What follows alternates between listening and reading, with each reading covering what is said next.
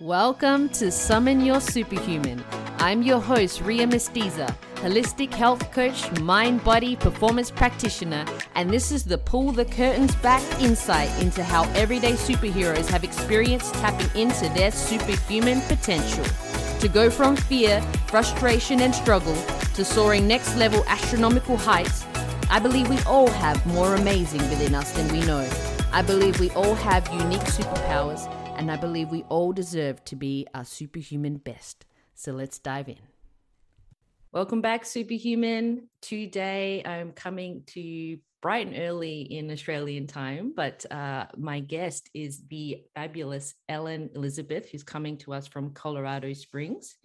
She is an infertility warrior and recovery advocate who uses her skills as an author and sober mother of twins to coach women struggling with feelings of shame and inadequacy.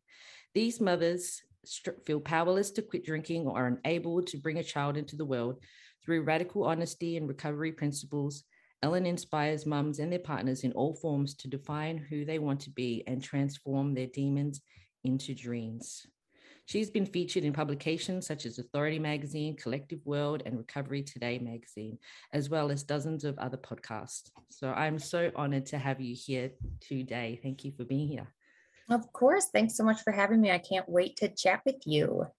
Yes. And the other thing I was about to say is you have a family of 5, including the fur baby, the dog. Can't forget the fur baby.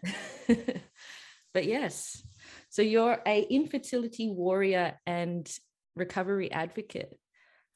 Yes. So basically, I kind of came up with the term infertility warrior. I don't know if it's a thing or not, but I battled it and overcame. My husband and I had issues conceiving together.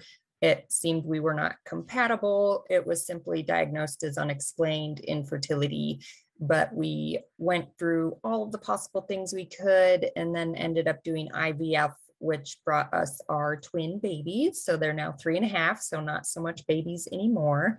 Yep. But it was all intertwined with my battle with addiction, which is where the recovery advocate comes from. I just like to be someone who advocates for the recovery community, speaks out, tells my story. I feel that being very vulnerable and open could possibly help save someone's life. So I try to be as honest as possible. 100%. And it's so invaluable for people to have the courage to share their story because it's not easy. It's certainly not an easy task. So which came first? I'm assuming the alcohol and that being a problem obviously was first. Correct. So my addiction actually started out with a bang and I went straight to hard drugs and did that before I even really started drinking. So I did those for about 3.5 years and it was all within a very toxic relationship. So he basically introduced me to everything. And I didn't realize when we met that he was actually already an addict and using. So I think once we were together for several months, he thought, hey, now's a good time to kind of show her what it is so that we can do it together. Mm-hmm. And that was just a really downward spiral. It was right during my college years. So I didn't have a normal college life, so to speak, because I was just following him around doing drugs and not really making friends at school and doing things like that. So once I finally got the courage to break up with him and I was able to quit the drugs, but then that's when I started drinking. So that started around the age of 21. So the drugs were like 18 to 21 and then 21 to 32 was drinking. And we started trying our family around 29, I want to say, when I was 29. Yeah. So you're still with your partner now? Yes. So we have been married 7 years, but together 13. Wow. And so he's seen me at my worst. We also met when we were both in our mid-20s. So, it was normal to go out a lot, have drinks a lot. Mm-hmm. We definitely partied together. He simply was the one who could stop. So he's what we call normie, which means he can have one beer and be done, which us alcoholics just don't understand that. And so he, it's been quite the journey to go through, like drinking together and then him encouraging me to stop and me not being able to, and then helping find a rehab for me to go to, and then learning who I am now that I'm sober. So it's been quite the journey for our relationship, but overall it's much better now that I'm not drinking. So how long has it been now since? I haven't had a drink for 5.5 years. Congratulations. Yeah, thank you. So obviously your husband now is not the toxic relationship you first started with. Correct. 18. Yes. Just to reiterate that. Yes, thank you. I mean, they're impressionable years. I think the similar partner I was with when I was 18 wasn't the best relationship either. So you're in an impressionable time to be introduced to things like that are not, valuable to our college years or in our lives in general. So glad to hear that ended. Me too. Yeah. So how did you, because I mean, once you're in the midst of all that, it gets pretty hazy to realize it's time to go, when you're you're deep in the pit of it. It definitely was a denial, years of denial. I knew when I first started drinking, I thought it was pretty normal and thought most 21-year-olds were going out all the time and getting drunk every night. And, I surrounded myself with those types of people. So it did look normal because, I didn't want to hang out with sober people. I wanted to go drink with people. And once I progressed a little more, it got to where I was hiding it. Even when I lived by myself, I hid some in a little cupboard so that if people came over, I could have a little more than they were, without them knowing. And once I moved in with my now husband was when the hiding really started, because then, there's someone there all the time. And my tolerance was astronomically higher than most people. So I always needed a little pre-party by myself in the closet, where I was hiding everything. And around those times, I would sneak away to the closet and then go to the bathroom to wash my mouth out with Listerine. So, it wasn't smelly or whatever. And I would just look into the mirror and say in my head, I'm pretty sure this isn't normal. You have a drinking problem. You're probably going to have to stop.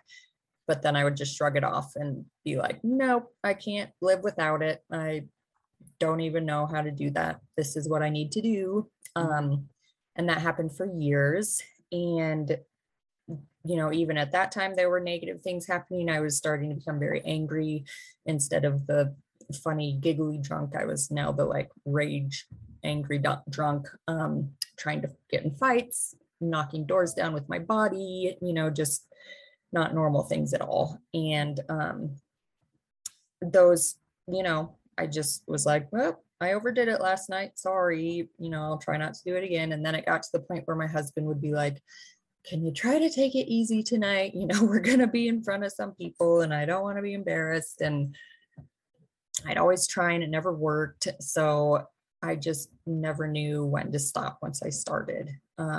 So, it was years leading up to the actual day that I decided it was enough.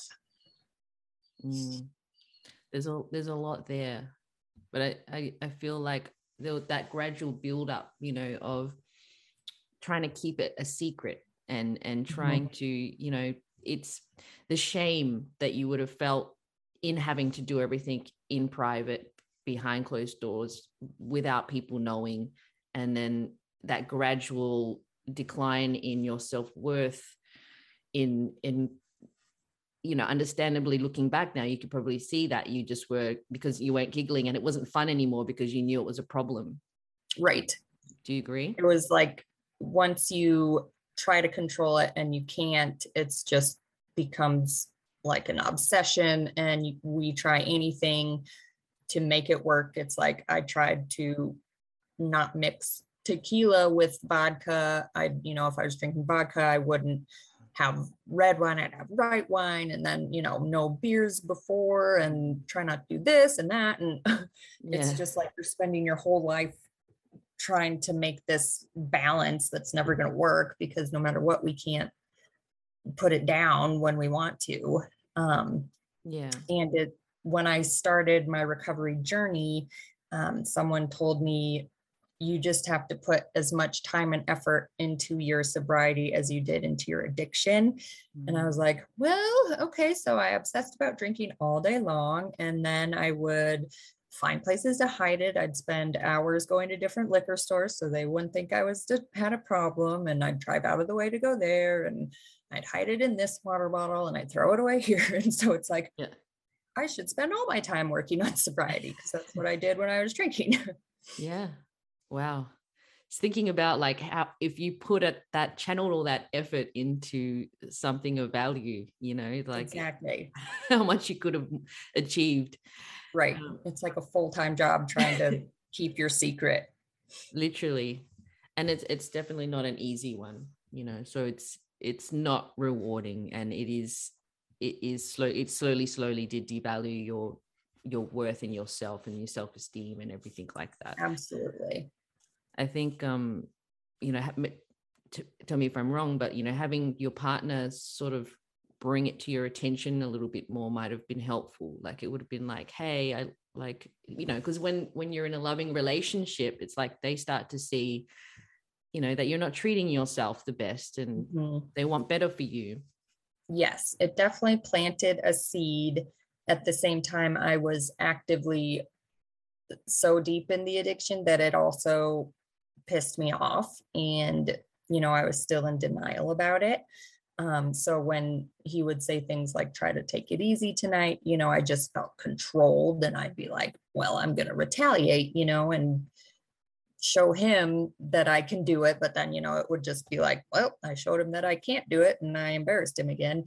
So it was like that vicious cycle where you're just so ashamed and so embarrassed and hate yourself. But then you're like, well, I need this to numb all those feelings and feel better about myself. But then it just starts over.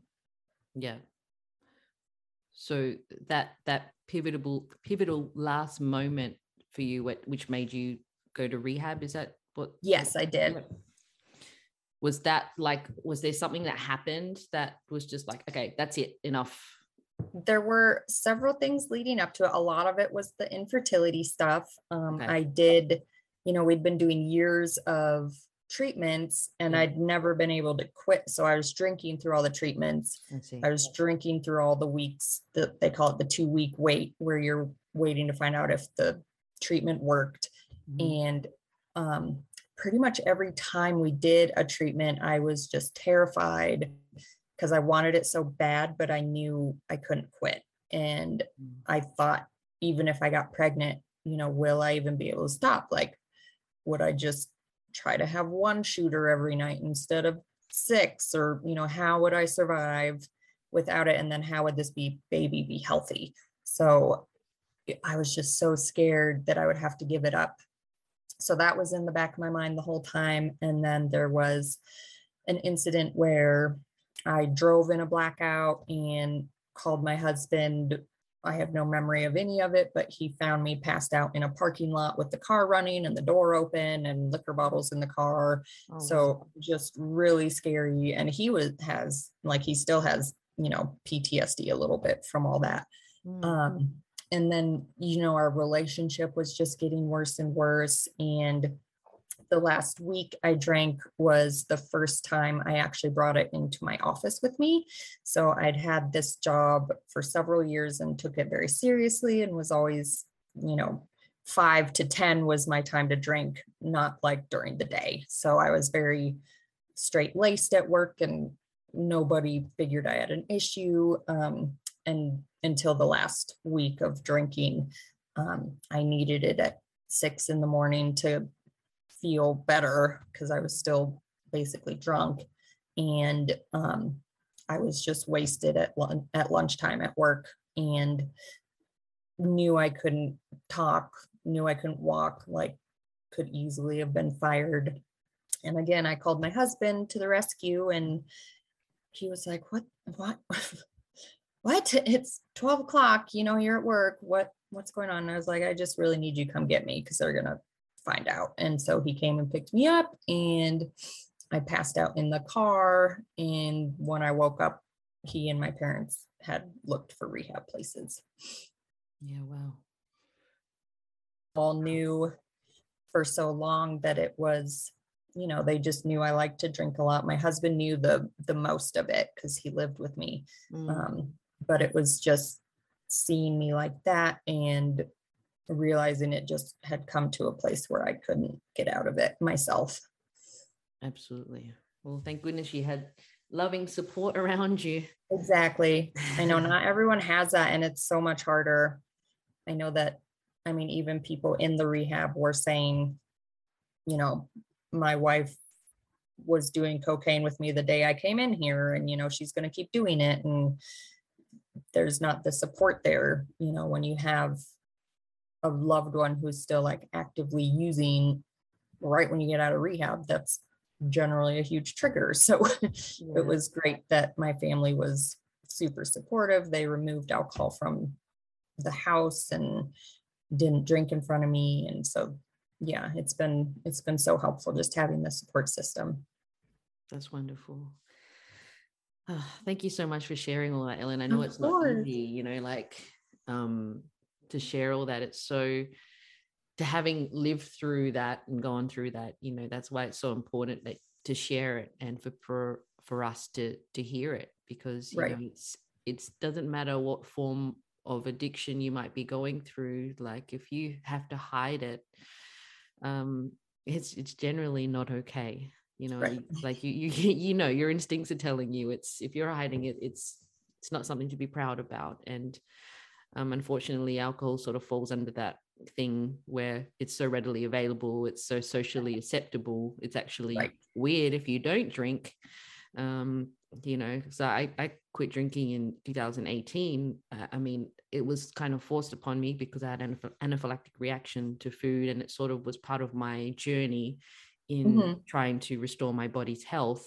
So I decided I was going to quit alcohol, and people just thought it was the most bizarre thing. And I was just like, I know. What do you mean? Like, I've drank plenty in my life. Like, I think I'll be right for a while. Right. I know. It's so crazy that you have to justify not drinking. And I always say, like, when I quit drugs, nobody was like, hey, why didn't you smoke crack this morning? Like, are you okay? Is there something wrong with you? But it's like, oh my God, you're not drinking. Are you sick? Are you pregnant? What's wrong? And it's just absolutely crazy to me. So most people that know me by now, I'm pretty open about my addiction and sobriety, but at the beginning, it was just like, oh my God, what do I say? People are so weird, and people are still so uncomfortable around me. They have no idea how to interact with me because I'm not drunk. And there's just certain places I don't even go anymore because I know that they just can't handle it. Yeah. It's sad that that's a reality. I know, it really is. But it truly is. So you've probably felt it too, or experienced it. Yes. A lot, especially 2018. That's quite a few years, which is amazing. Yeah, it was 4 years I didn't touch alcohol at all. And then, I got to that point where I was in a position where I could try something if I wanted to. And it's for the pure appreciation of like a good glass of wine or something like that. But my tolerance was so extreme that like literally I would have a sip and I'm like, ooh, okay, that's... Yeah. I'm good. That was great. Yeah. So it's having that control to choose. And thankfully over that period of time, people have stopped pressuring me into just having some. And I'm like, no, I don't want any. Thank you. And the benefits out of it was, well, I got to experience that, that stigma around it. And 2, I heightened my other senses in smell and things like that. So I was still choosing the wine for people at dinner, but I wasn't drinking it. Right. So I know, it's so interesting. My husband will come home and I'll be like, how was your beer? And he's like, what? And I was like, well, I can smell it. Well, I'm not judging you. I was just asking how your beer was because I can smell it from like 10 feet away. Yeah, it's definitely heightened, isn't it? Once you don't have it. So right. Yeah, it's so interesting. So it was interesting as well because I didn't realize that there was a crossover between your you're trying to have babies, or maybe you obviously weren't planning to have twins. Yes. You were trying to get pregnant, but at the same time you were still in that transition, or not even transition at that time. You were still trying to quit and trying to have a baby. So I'm assuming once you started to, go through the rehab process, that's when you tried again? Yes. So like I said, we've been trying probably a year and a half as I was still actively drinking. And I just know, obviously, I believe like the universe has everything planned according to how it's supposed to work out. And so the universe knew like she should not be pregnant right now. Yeah. So that's a blessing for sure. And after rehab, I stayed sober, for 6 months, 8 months, 9 months. And it was close to a year when we did start trying again. And, I told all the doctors that, this is what I've been through. And none of them were like, well, you probably infertile because you were drinking so much. Like no one said that. They just said, well, that it's good you stopped, pretty much. So it was nice because sometimes some doctors aren't super, positive, and there's still a stigma even with doctors around alcoholism.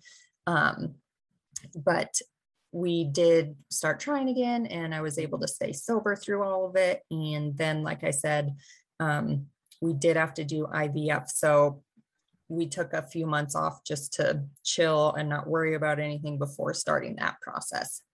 Yeah. But it worked. So that worked the first time, which was nice because everything else had been a fail up till that.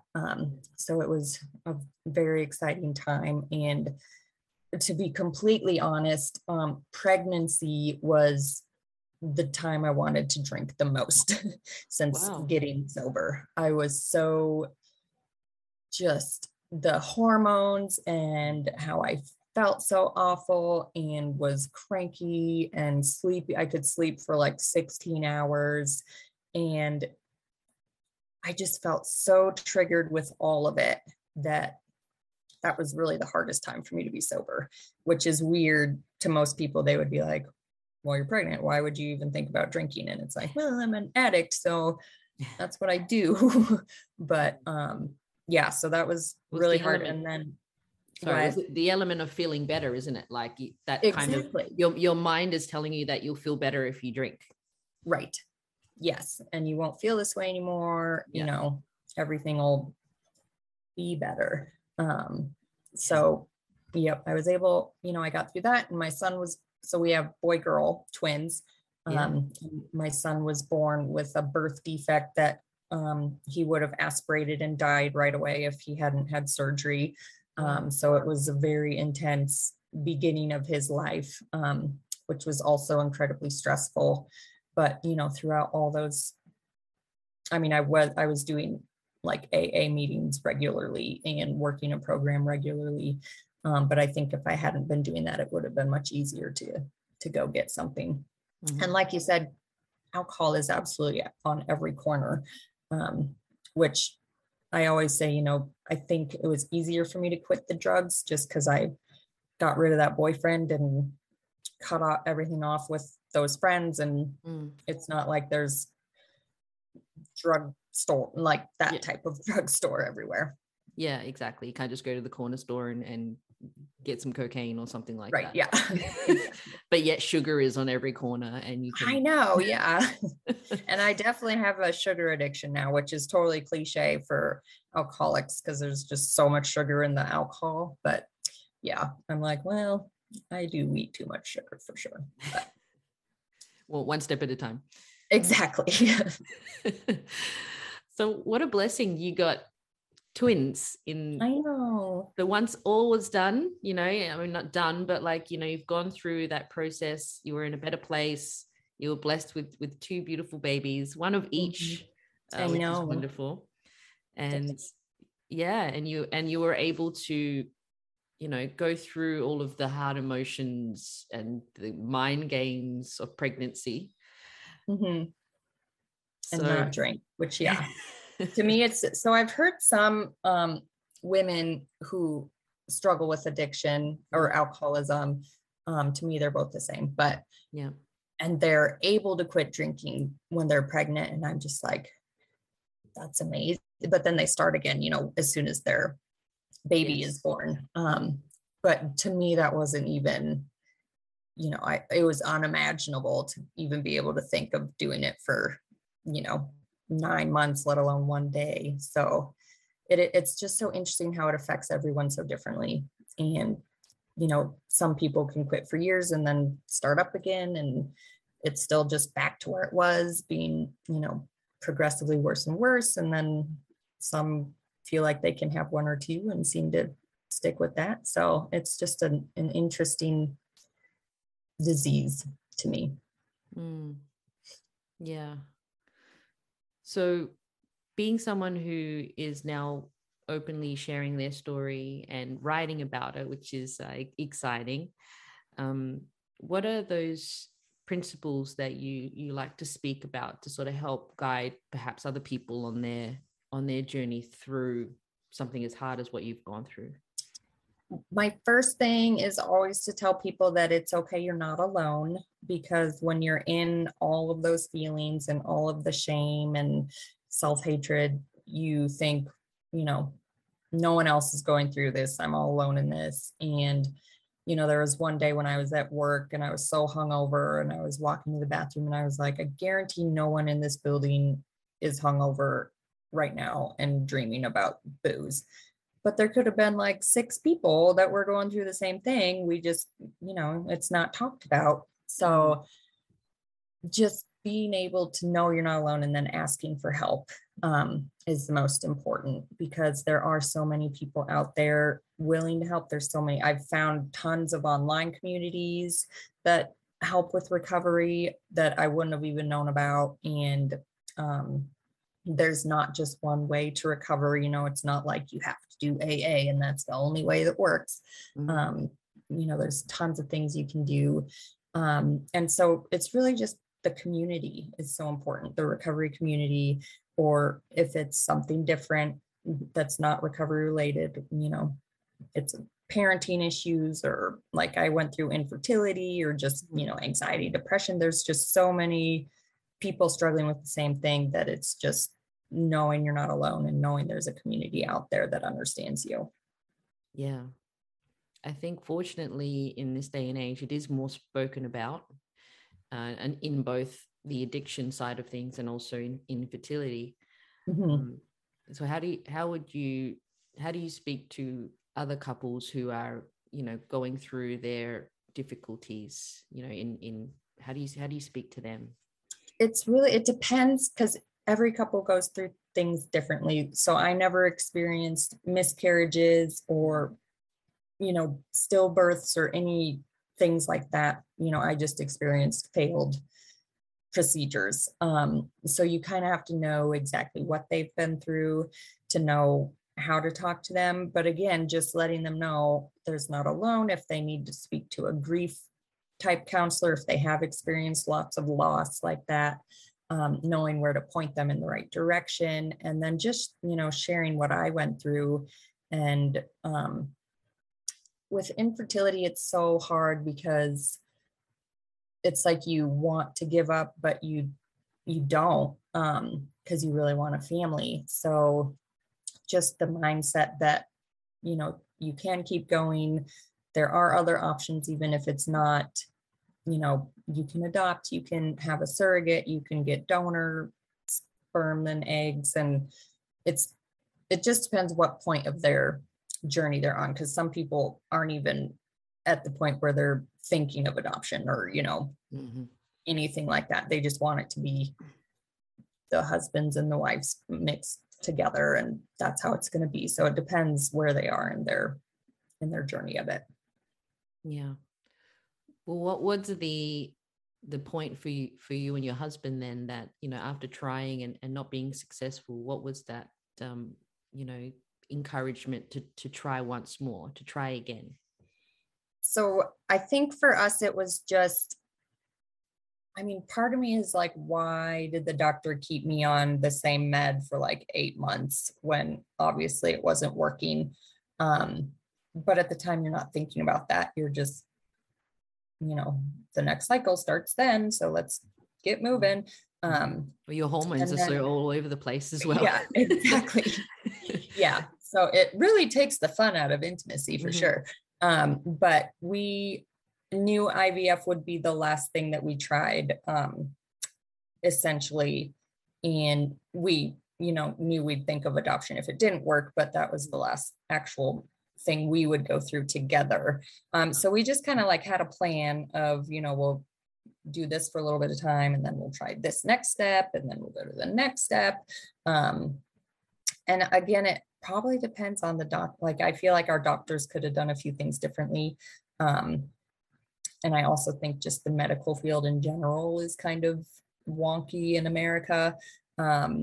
Definitely just, they, you know, sucked our money out of us for sure. And that could have been part of their plan that we just didn't know about. But I definitely think we could have done fewer treatments and gotten to the IVF faster, if that makes sense.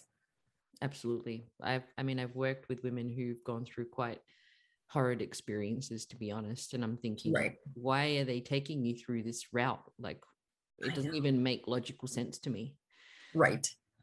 I completely agree. And I've met so many more like holistic type medicine healers, and now I'm doing a lot more Eastern medicine type things, which I didn't even think about doing. Like, this is all like within my sobriety. I'm learning about all this stuff and getting more spiritual and all those things. And I'm like, man, I wish I kind of had this in my brain as an option back then. But it's just kind of pushed on you here. Like, we're the doctors. This is what you do.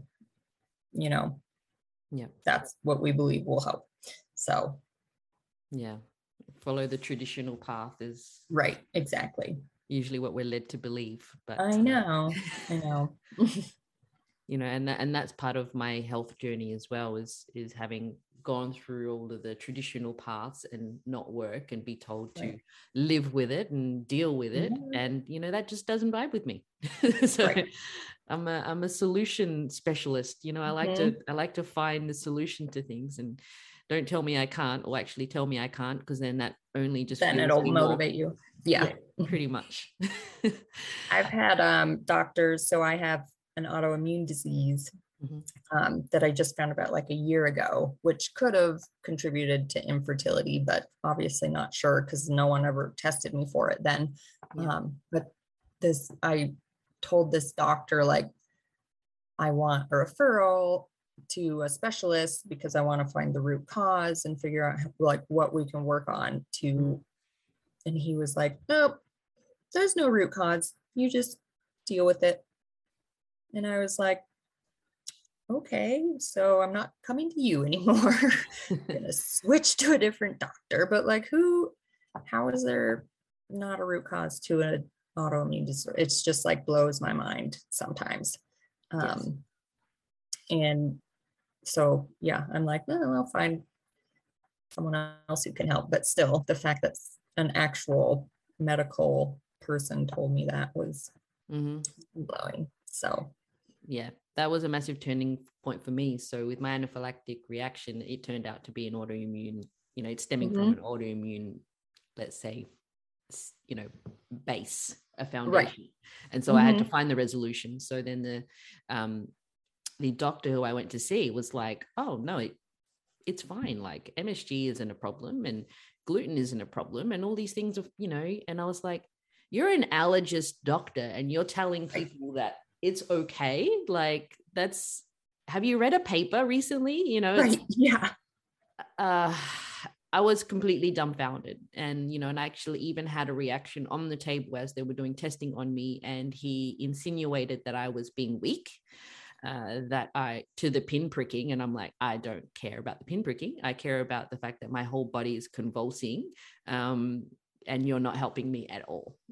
And so $500 later, I was leaving that office and I went, right, I need to go get some sort of certification so that I can actually give people better advice than what this guy is doing. Yeah. I just could not believe it. I was absolutely dumbfounded.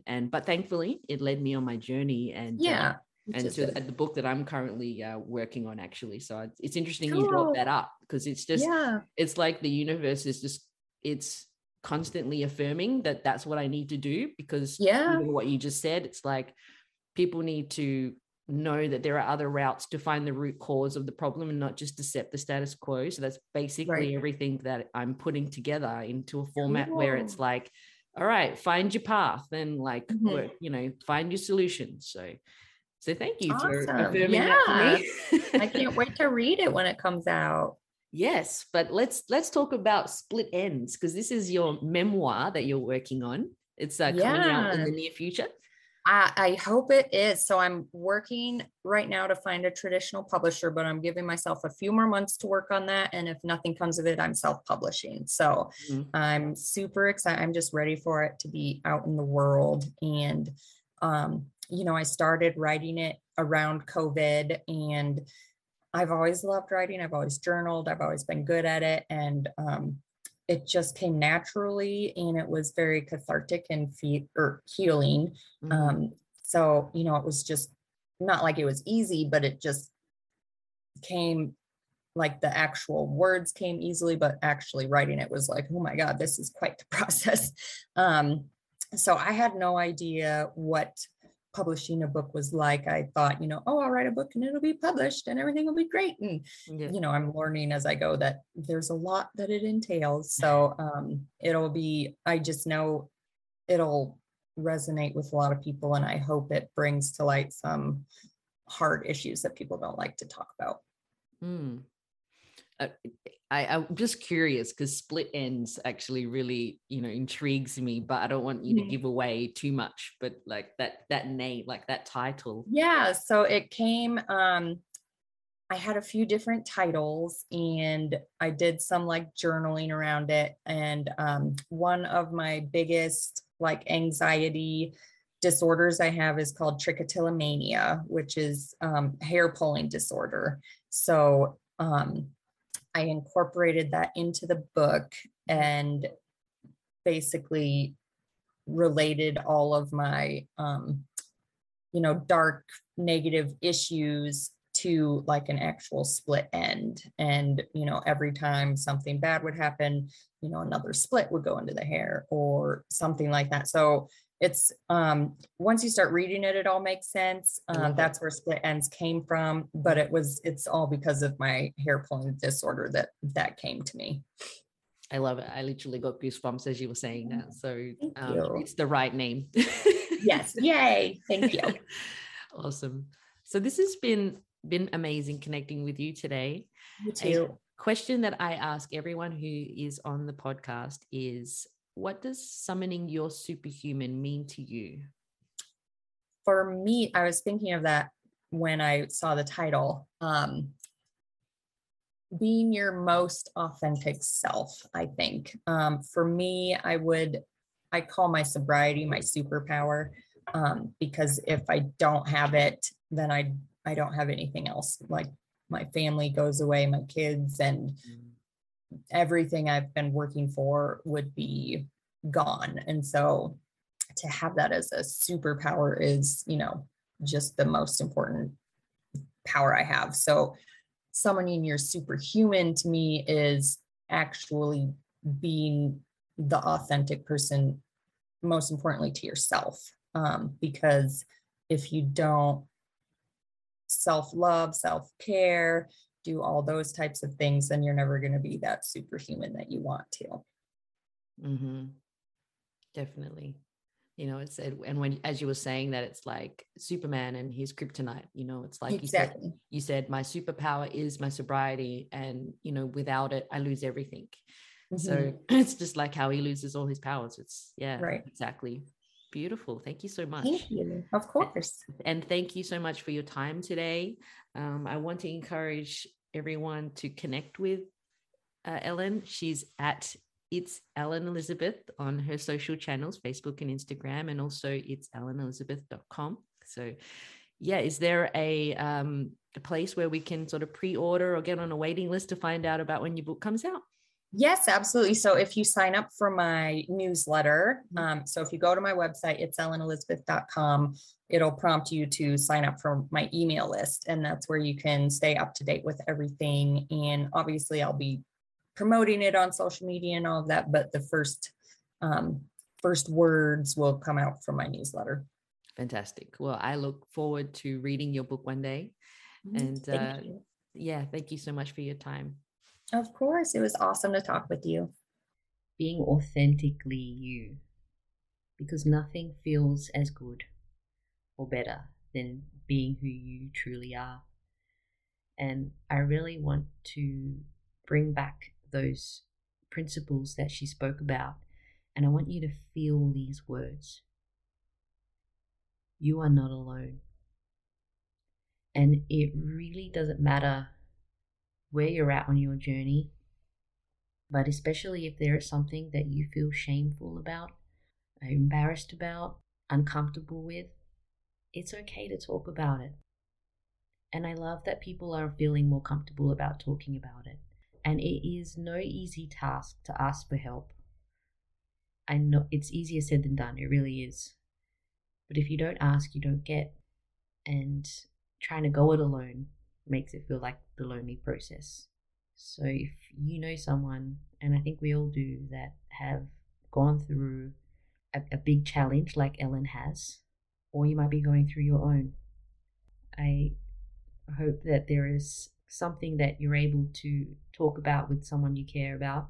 And I hope that this has opened up a conversation or a process of thought that can assist you in making sense of where you're at and what you want to add on. You know, it's a matter of, I think that I need to ask for help. And it could be a family member or a friend, or it could be a professional.